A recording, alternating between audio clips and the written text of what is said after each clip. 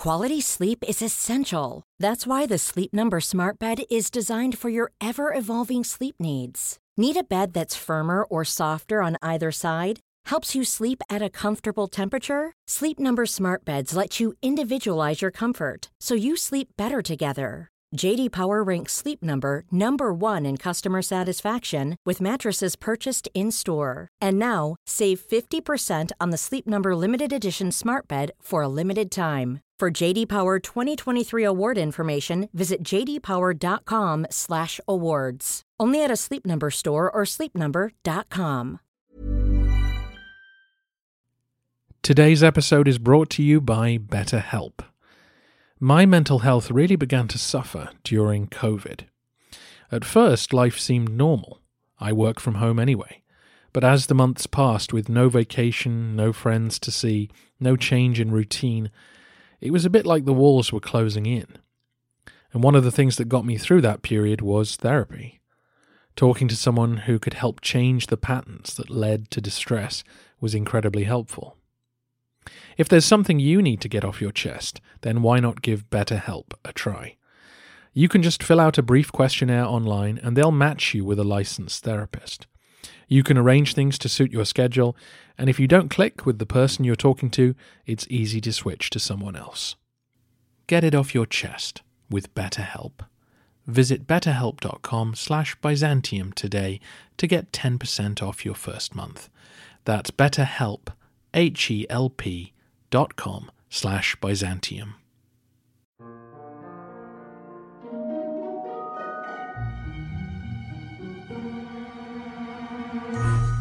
Hello everyone, and welcome to the History of Byzantium. Episode 173, Dead Ideas Interview, The Varangian Guard. Today's episode is actually a whole show lifted from another podcast. I was very pleased to be interviewed by Brandon Newberg from the Dead Ideas show on the topic of the Varangian Guard. He's kindly allowed me to post the episode here on the History of Byzantium feed. And I think this works out well because it allows me to talk about the Varangians, giving you all the info you're looking for, but in a different setting. It was nice to have a chat and some back and forth on the topic, and Brandon brings a different perspective to it, which I think was very valuable. We talk about the role of the Guard in both the palace and the field armies, as well as contrasting them with court eunuchs, both now dead ideas, but ones which solved a lot of problems in Byzantium. And that's the aim of the Dead Ideas podcast, to talk about historical solutions to problems that we no longer use. Brandon shares the mic with a team of contributors who have a fun and informative chat about ideas which didn't stand the test of time. And they range across history, from Stonehenges and ancient languages via Vikings and serfdom to Titoism and Halloween. Check them out at deadideas.net or wherever you get your podcasts. In particular, you should listen to the episodes in the run-up to this one. This is actually a part of a series about eunuchs entitled Cutting Your Junk Off to Get Ahead. They have a good discussion about the role of eunuchs in Byzantium, as well as looking at the career of our old friend Narses, Justinian's trusted official. Now, here's the interview. Today's Dead Idea? Well, this is the conclusion of our series on Byzantine court eunuchs, and we have got something very special for you today, folks. The host of the History of Byzantium podcast, Robin Pearson, is here to talk with us today about the Varangian Guard, the Byzantine Emperor's elite bodyguards composed entirely of Vikings, or at first at least, we'll get into that. And we're going to be exploring the connections between why both these Vikings and eunuchs were entrusted with such important positions in Byzantium. That's what we're talking about today on Dead Ideas.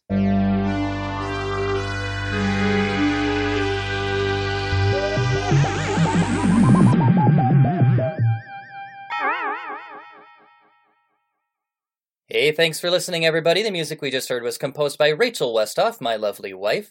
This morning she tossed back her long Viking braids, hefted her mighty Dane axe over her shoulder, and said, "Well, I'm off to Miklagard to make my fortune. I'll send you a postcard." Miklagard is what the Vikings called Byzantium, or Constantinople, and many just like her sought wealth and renown in the Queen of Cities, leading to the bizarre scene of beardless Byzantine court eunuchs standing next to thick-bearded, axe-wielding Vikings. It's a cultural juxtaposition so weird it seems like it could only happen in comic books, but it was the real thing, and surprisingly, eunuchs and Vikings were employed for much the same reasons. To help us sort this out, we have a very special guest today, the host of the podcast History of Byzantium, which I used as part of my research for this series, by the way. Very glad to have on the show, Robin Pearson. Thanks for being on the show, Robin. Hey, it's great to be here. Yeah, thank you. I'm really excited about this. Let's get to it. Okay. Yeah, so Vikings in Byzantium. Really? That's right. Yeah, it seems like a pastiche of culture. So weird. It's just, what is up with that? What was up with these Varangians? So the first thing I want to ask you is, who were the Varangians, and how did they end up in Byzantium? This is just weird. What do you got?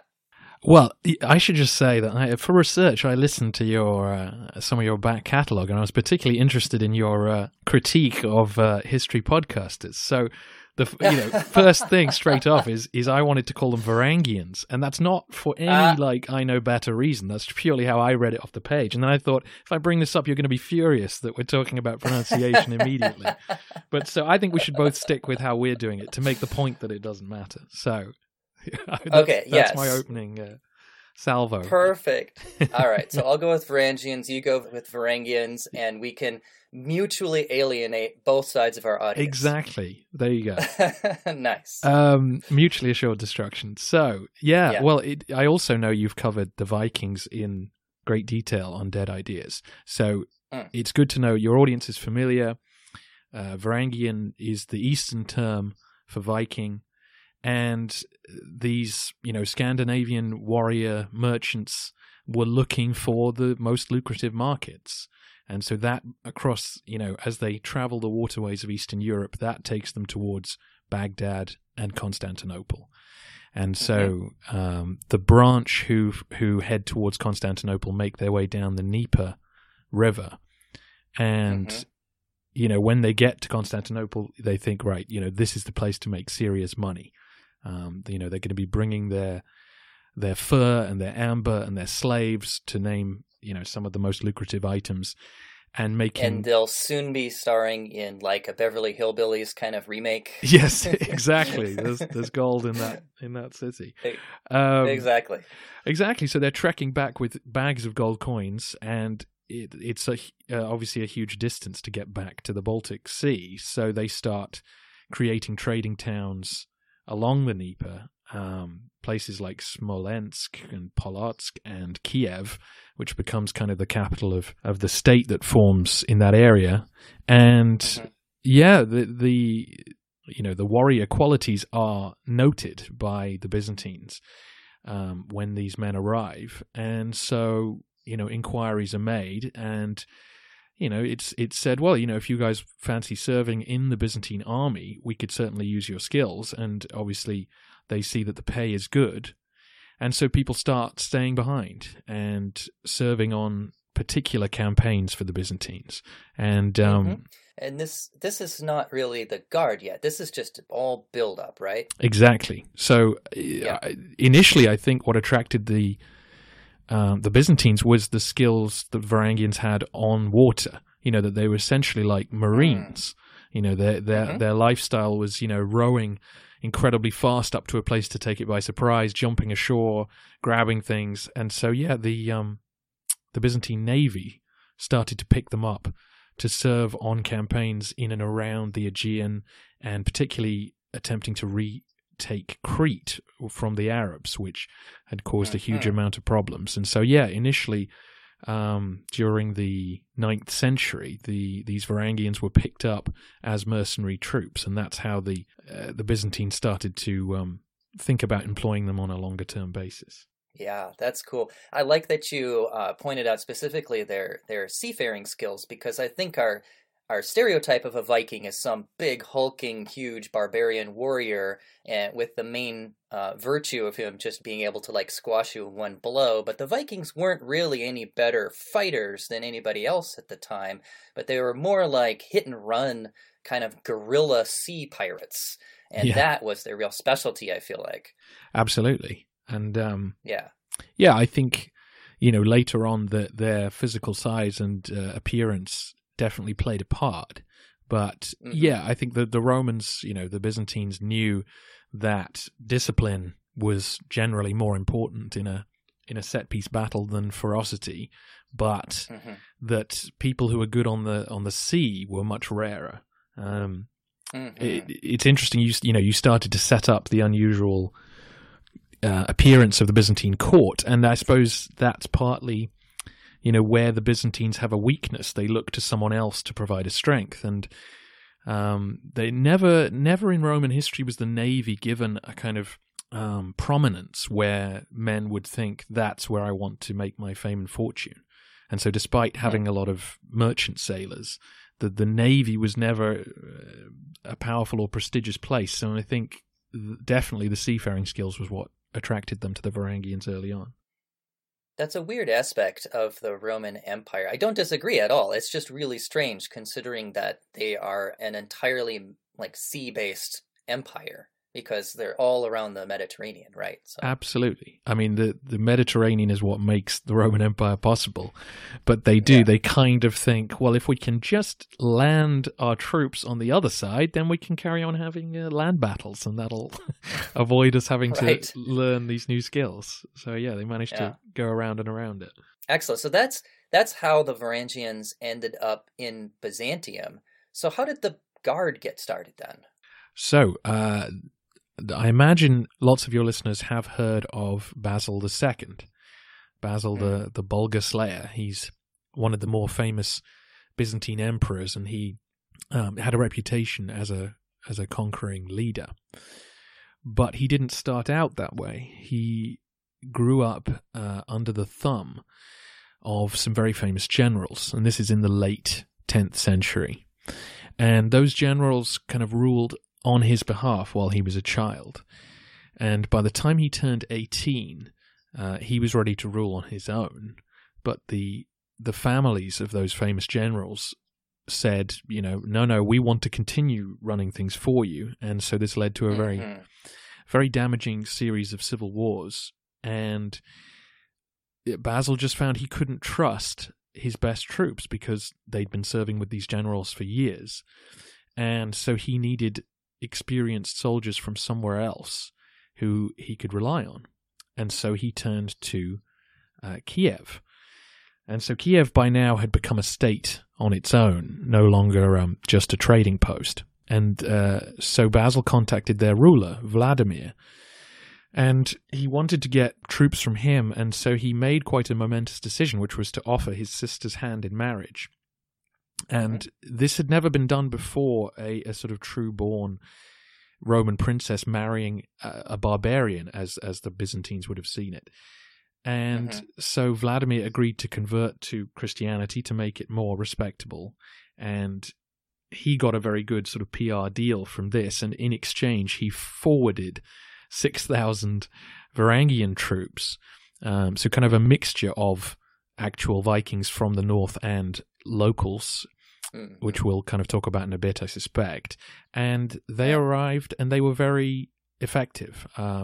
They kind of immediately defeated one section of a rebel army and then helped Basil defeat the next section, and he was so pleased with their work that he incorporated them kind of as a unit within the armies, but then took the cream of them and made them into his personal bodyguard.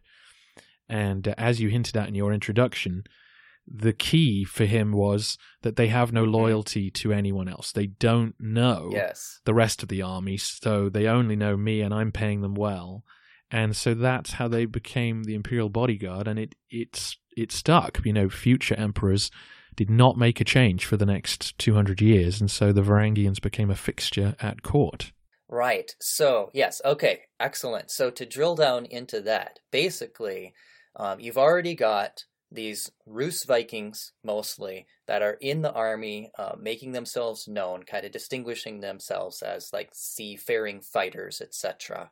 Right. And then Basil II comes along. He's a super suspicious type. His family has a long history of like assassinations and political intrigues and backstabbing and stuff. So he has very good reason to be paranoid about somebody taking him down. And as you mentioned, like the other generals who are in charge of his armies, which he, as emperor, should ostensibly be the one in charge of, but he's afraid of his own army, right? So who's he going to trust?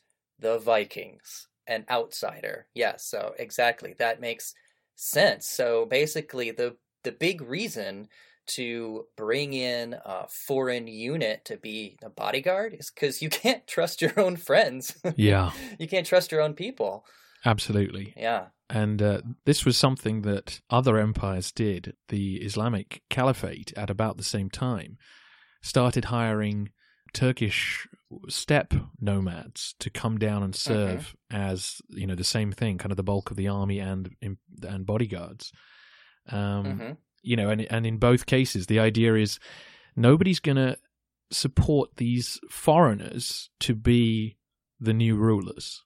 Nobody's going to say, "Oh, that Varangian captain, he's a handsome, well-spoken guy. Let's make him emperor," because ultimately, sure. Racism is gonna trump that. He's not from here. He doesn't know our ways. He may not even be a Christian. So there's no way he's going to be emperor.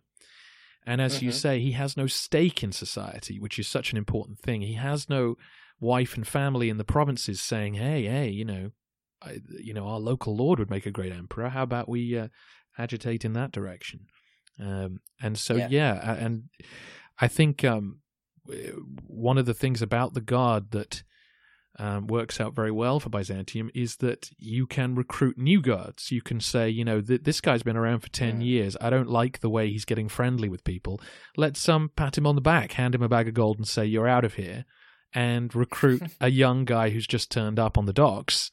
Because then we can kind of refresh their outsiderness without, losing the strength and the skill they bring. Interesting. Okay, yeah, I never really quite drilled down into that nuance. That makes a lot of sense. So we're already kind of getting into the reason for employing Varangians that is also shared with eunuchs.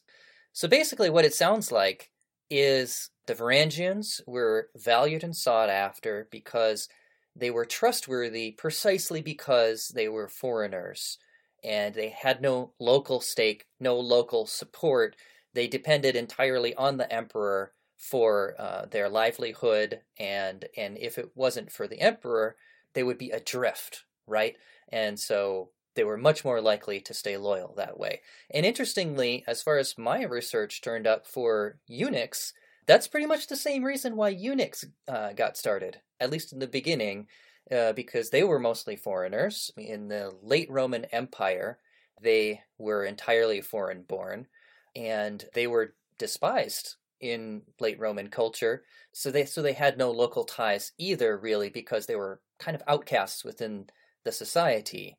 And so, therefore, if the emperor was employing them, much like the Varangian Guard, then they were likely to be loyal to the emperor over anybody else because, again, in the very same way, it sounds like as the same way as for the Varangians, the emperor's paying them well, giving them the high status they wouldn't otherwise have, and if they ever said, "see you later" to the emperor, they'd be screwed. So does that kind of fit with what you found for your research about the Varangians, or how do you see that interplay there, the comparison?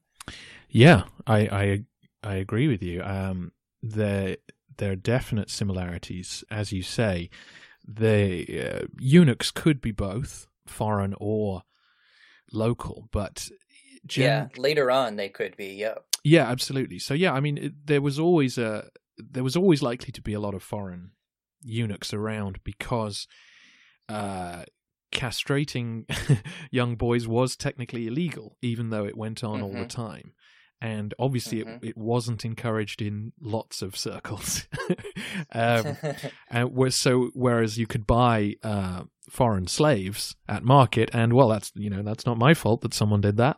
And yeah, I think, but what you said about being despised, I think is important there. That again, where sort of natural racism towards these strange Northmen and their strange ways, there's a revulsion that goes along with eunuchs, which I think, again, the comes from sort of not knowing what they're up to in the palace, but also I think probably just basic gender fear of you don't know what they are, you don't know what they want, and that fear I think makes both Varangians and eunuchs unattractive to the general population, and that's key for emperors, that they're not likely to gain a following. They're not likely to be seen as a natural ally for another constituency in the state. I think, as we're sort of hinting at, there's more variety in eunuchs, that because a eunuch could be a Roman, this as you're sort of hinting later on, this becomes more common, that a Roman family will have 5 sons, and in thinking, well, we'll have to divide our estate between 5. That's a waste of time. Let's just castrate the younger ones and send them to work in the palace, which obviously sounds horrific to us, but did often lead to, you have a son who's now in the palace, and regardless of how high he rises, that's still a very valuable connection. And so, yeah, eunuchs sort of have more variety. The Varangians are very unlikely to ever gain a stake in society. If a Varangian stays long enough and he decides, I'm going to become a Roman, I'm going to convert, I'm going to buy a farm, well, likely he's going to be shipped out at that point. And he may just want to leave anyway to live on his farm. So he's not going to become a political problem. Whereas a eunuch could have relatives and friends who they can agitate for. So, yeah, and I think, again, with the variety, eunuchs were needed in a way that Varangians weren't. There's always a need for loyal bodyguards, but it doesn't have to be a Varangian. Whereas men who are going to hang around your wife and children, you're always going to need eunuchs. That was the Byzantine logic. So there's definitely strong parallels between the need for both, but the Varangians' timing was quite specific to this era. But I'll say one thing in the Varangians' favor in this, because we're sort of, eunuchs were around longer. Obviously, eunuchs also served in other cultures and courts. But the Varangians were not just valued because they were foreign mercenaries. It was also because they had a code of honor amongst themselves that made them a cohesive unit. Yes, thank you for saying that. Go on. So, I mean, the etymology of Varangian is quite complicated, and there's sort of academic debate about it. But one common claim is that it meant something like companion. So that a unit of Varangians meant, we're off on a trade mission, and obviously where we can't trade, we're going to raid. So we're going to need to really trust each other. We're going to be gone from home for months, years at a time. And we need to all agree, A, that we stick together, and B, that we divide up the loot fairly. Because, you might say, well, look, I play a valuable role, but if Olaf here decides to beat me up, there's nothing I can do about it. So you need to have a strong agreement and a code of honor that we all obey. And that was seen as a really valuable, cohesive part of the Varangian Guard. And one Byzantine historian kind of put it in a way that's quite helpful. And the quote is, "They regard loyalty to the emperors and the protection of their persons as a family tradition, a kind of sacred trust and inheritance handed down from generation to generation." And so I think it's that culture that made them different to, say, a bunch of, say Turkish warriors that you get in, who've just arrived and are told, will you be the emperor's bodyguard? Well, maybe they'll be more susceptible to a bribe here or there, whereas the Varangians came with this code of honor saying, we stick together through thick and thin, and you are now our patron. We're making an oath of loyalty to you that we take seriously. And so that culture made them a bit different from other foreign mercenaries, and indeed from some eunuchs who indeed might have other interests they might turn to if politics worked against them.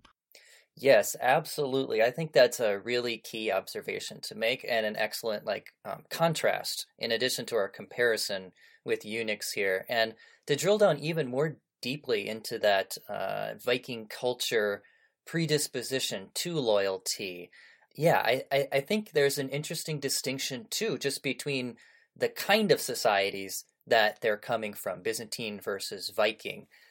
Byzantines, obviously, they have large cities. You've got like Constantinople, very kind of high urbanization scale of culture. The Vikings were scaling up at the time, but they were nowhere near that same level of population and anonymity that you would have rampant in an urbanized culture, which anonymity being something that tends to break down bonds of loyalty and trust that you would otherwise maybe find in a small town kind of ethos, right? And Vikings, although some of them might come from the bigger towns and cities in Scandinavia, a lot of them were just farmers, and they'd be coming from that kind of in the case of the stateside here, just kind of a Midwest kind of I'm from a corn growing town in Iowa kind of a background.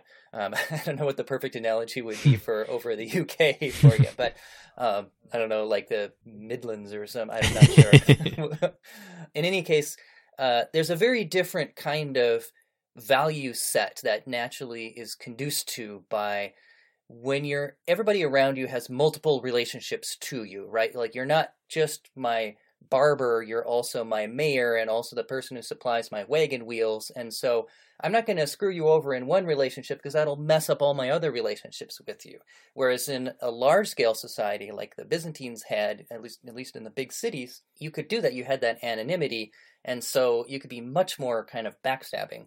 And that's kind of a lot more like our cultures today, where we have large cities and stuff. And it's actually a lot like the internet and social media. You have total anonymity oftentimes, and so you can be very vitriolic. So the Vikings were coming from the opposite of that. And so they had just in the fiber of their cultural being, this kind of natural tendency to value each other's word and to stand by their word and therefore be loyal. Does that kind of fit with what you read as well? Yeah, that's a very interesting perspective. And I think that all adds to the sense of recruit fresh Varangians all the time, keep them coming in and keep them apart so that localness and the sense that they really only know each other and therefore don't know anyone else who could pay them becomes stronger. And yeah, I think that's an excellent point. And we get a sense that they created a kind of barracks culture where, new arrivals would come and see, oh, look at all the great names that served here. This is a little home away from home. They didn't arrive and go straight into a Roman style homestead. And so, you had a kind of feedback with people who'd made their fortune and gone home, saying to, younger relatives or whatever, oh, you should definitely go. And maintain that northern culture within this self-contained unit. Yeah, I think that's very interesting, and I think that's something that local-born eunuchs obviously did not have. That they'd grown up in Roman society, and obviously that's a great advantage in administering and knowing how things work. But exactly what you're saying, it gives you great opportunities for forming connections outside of the emperor's knowledge. Mm-hmm. Yeah, and like you say, as the late Roman Empire transitioned into what historians call the Byzantine Empire, the eunuchs did, of course, rise higher and higher in terms of social status. And that's when you started getting, actual Byzantine families being castrating one of our sons sounds like a pretty good idea. Yeah. Pretty good life for them. And then at that point, the whole idea that you can trust eunuchs because they have no other person to depend on but you starts to break down. And for the Varangians, I feel like that kind of got going as well the longer they stayed in Byzantium. So it's really interesting the part that you mentioned about how you would keep recruiting fresh. That's something that I didn't realize myself. So yeah, that is a very interesting way to deal with the same problem from a different perspective. Yeah, exactly. And, I think there's always going to be a certain level of adaptation. The sources aren't clear how Christian the god was, because certainly early on, there's a lot of atrocities attributed to the Varangians, and you get the sense that the emperors were quite glad to have non-Christian troops, people who weren't worried about their soul necessarily, and they weren't worried about people they knew having to be killed or mutilated or something. And right, or even just worrying about what the Christian next to them thinks about how much of a Christian they are, which might be even more relevant. They developed a reputation for some very brutal things, and in fact were specifically employed to take care of a lot of the dirty work. So maybe this is a good point that we can start talking about the roles that the Varangians played in the Byzantine Empire. Absolutely. Yeah, and that, as we're kind of hinting at, they were kind of the guard at the capital had a lot of sort of police or even secret police work, though I don't suppose there was much secret about what they were up to. But yeah, apart from the secret part, they do kind of feel like KGB to me. Yeah, exactly. I think that's right. I think there was a lot of security force work going on, not just crowd control, but also kind of informal intimidation or torture when there was serious suspicion of treachery going on. That's kind of behind the scenes. The things we hear about in the sources are when, so-and-so has to be blinded. It's the Varangians who are sent in to do it. But they sort of played a similar role on campaign, because a lot of attention is focused on the guard, which obviously is only a few hundred men who kind of live in and around the palace. But there was usually a Varangian unit, of several thousand who would go on campaign. And there again, we hear of, people have taken refuge in a church and the Varangians burn it down, which again, you struggle to imagine would be an order that every soldier in that army would want to carry out. And a certain amount of marking their territory as the emperor's chosen troops. Which again kind of helps balance, native elements of the army who might think, might have ideas about replacing the emperor with their general. You're going to have to go through these thousands of loyal soldiers. One thing we could do in terms of talking about Varangians on campaign is to talk about Harald Hardrada. He's one of the few Varangians we know quite a lot about, and he's probably the most famous. But his career kind of tells us the variety of things that a Varangian soldier might be asked to do.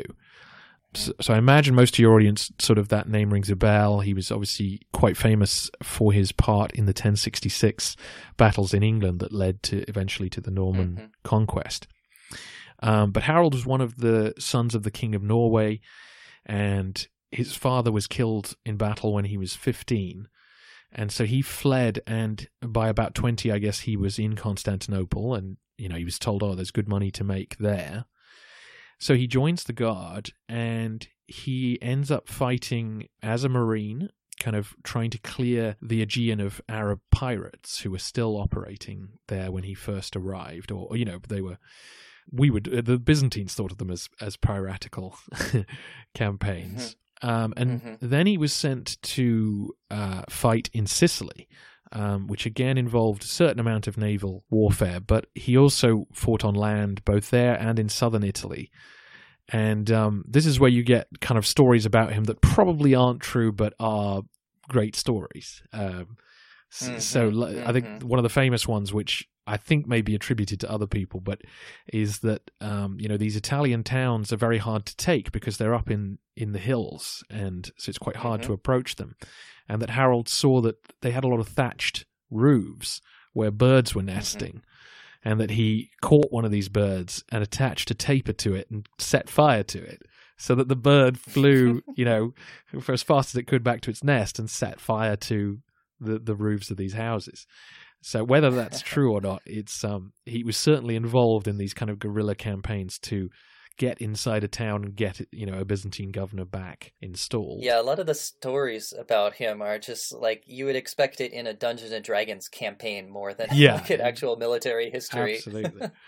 And then he was back in the Balkans, putting down a Bulgarian revolt, and he'd served with distinction on a number of campaigns, and so he won great favor from the emperor at the time, Michael IV. And then when Michael V took over, Harold was imprisoned on suspicion of treachery, which is an interesting one, because obviously we think of the Varangians as being above suspicion, but clearly, life happens. And fortunately for Harold, Michael V was eventually killed by the mob, or rather chased down by the mob and blinded. And again, it's claimed that Harold was the one who did the blinding, that he was released from prison. Again, he's everywhere in his own biography, but that certainly gives you an idea that even a Varangian could kind of become a favorite and then become persona non grata with the next ruler. It's always dangerous to be at the top and to be one of the leaders of the guard. But there you go. So he kind of served all over the place, on land and sea, and his fortunes went up and down with the emperor he was serving. So you could be quite a varied career as a Varangian soldier. Yeah, absolutely. And also I like the hint at the trust that was placed in the Varangians didn't always work out so well, right? Yeah. Because one of the other bits about how loyalty works for the Viking ethos, and there was one story where it's like there was somebody who snuck into the palace or something to assassinate the emperor. The Varangians rushed to the scene, but they got there just too late, just after the assassination was completed. And so instead of killing the assassin or like fighting to the death to attempt to do so, which they would have done had the assassination not getting completed yet, instead they knelt and were like, hey, you're our new boss. We're loyal to you now. Still super loyal, but it's just like it's to the boss, not to the person, kind of, Yeah. So there are various stories like that where there is some debate amongst the guard. Do we defend to the death this loser, basically this person who is clearly on the losing side of this civil conflict, or do we switch allegiance to the next guy? So there's definitely, as much as you are loyal and you stick to your oaths, you are not suicidal.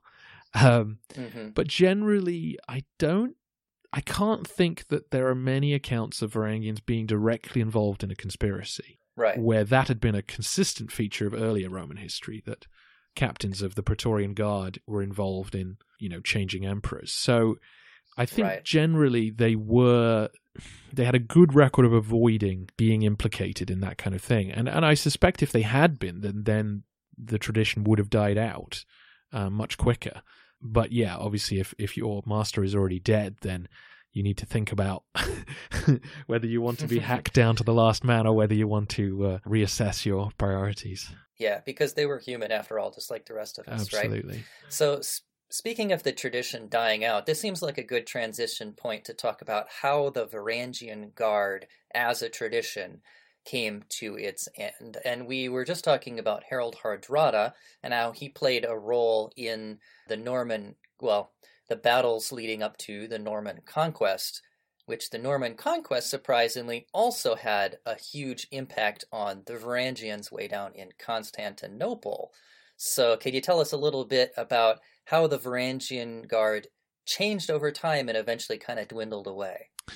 Yeah, so with the Norman takeover of England, there were many Anglo-Saxon warriors who had lost their lands and their purpose, and so many of them came to Constantinople because they knew that here was a paymaster looking for men of their type, and so during the late 11th and 12th century, the Guard became quite dominated by Anglo-Saxon and Danish warriors. And the connection you mentioned with the Anglo-Saxon and Danish Viking warriors, that's significant, right? Because at that time, they had the Danelaw in England, right? So those Danish warriors were actually coming from England as well. Is that right?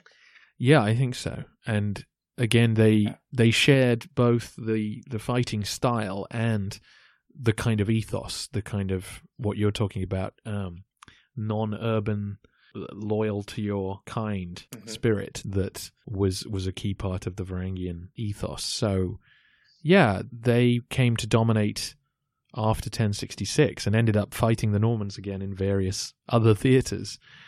But yeah, I mean, so the culture of the Guard changed. We kind of talked earlier that various reports say, oh, this church was dedicated to northern saints, or this church was handed over for Varangian use. So they may have become more Christian. It's hard to tell how deep that went.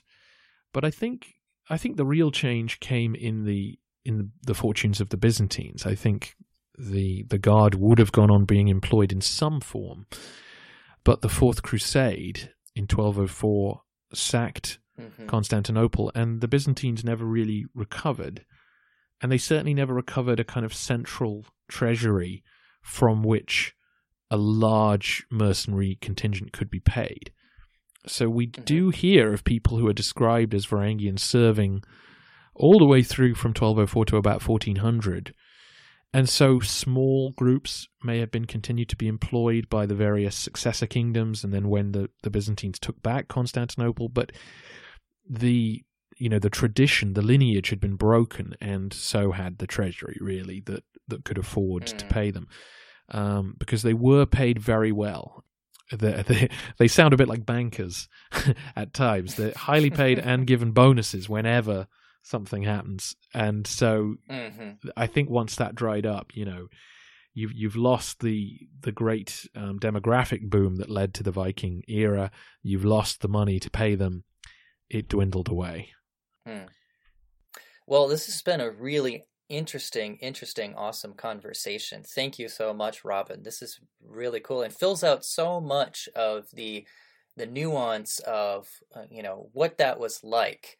Having these like pseudo KGB bearded Vikings running around doing the dirty work, there's this sense of why they were there. Pleasure to be here, and I think this is it's an excellent dead idea topic, because it makes you look at today, particularly in the West, where we, to a large extent, rely on a peaceful meritocracy to fill the same roles. And so you go back into the past and you say, when you could not have that, what did you do instead? And these are two interesting solutions to that problem. Yeah, it makes you think about, exactly. If we lost our capital, like what would the successor government look like after that? Yes. Who would you trust, right? Absolutely. Yeah. Folks, that's it for our episode on the Varangian Guard, and it is it for our series on Byzantine court eunuchs, cutting off your junk to get ahead. What's up next? Well, we are going to have a one-off episode on a dead scientific theory coming up. Specifically, we're going to be talking about the idea of the canals of Mars. That is, the idea that the planet Mars is crisscrossed with visible lines so long and straight they can only be artificial constructions, i.e. evidence of a vast and technologically superior extraterrestrial civilization. That was the thing, and that is what we're going to be talking about next. And then after that, we are going to have our final series for the show. I'm still keeping it a secret at this point, but as revealed earlier, it will be about the ancient Roman world, and the most surprising and unexpected part of the ancient Roman world at that. That's your teaser, and we'll leave it there. All right, folks, I'll see you next time. I'm BT Newberg, and this is Dead Ideas.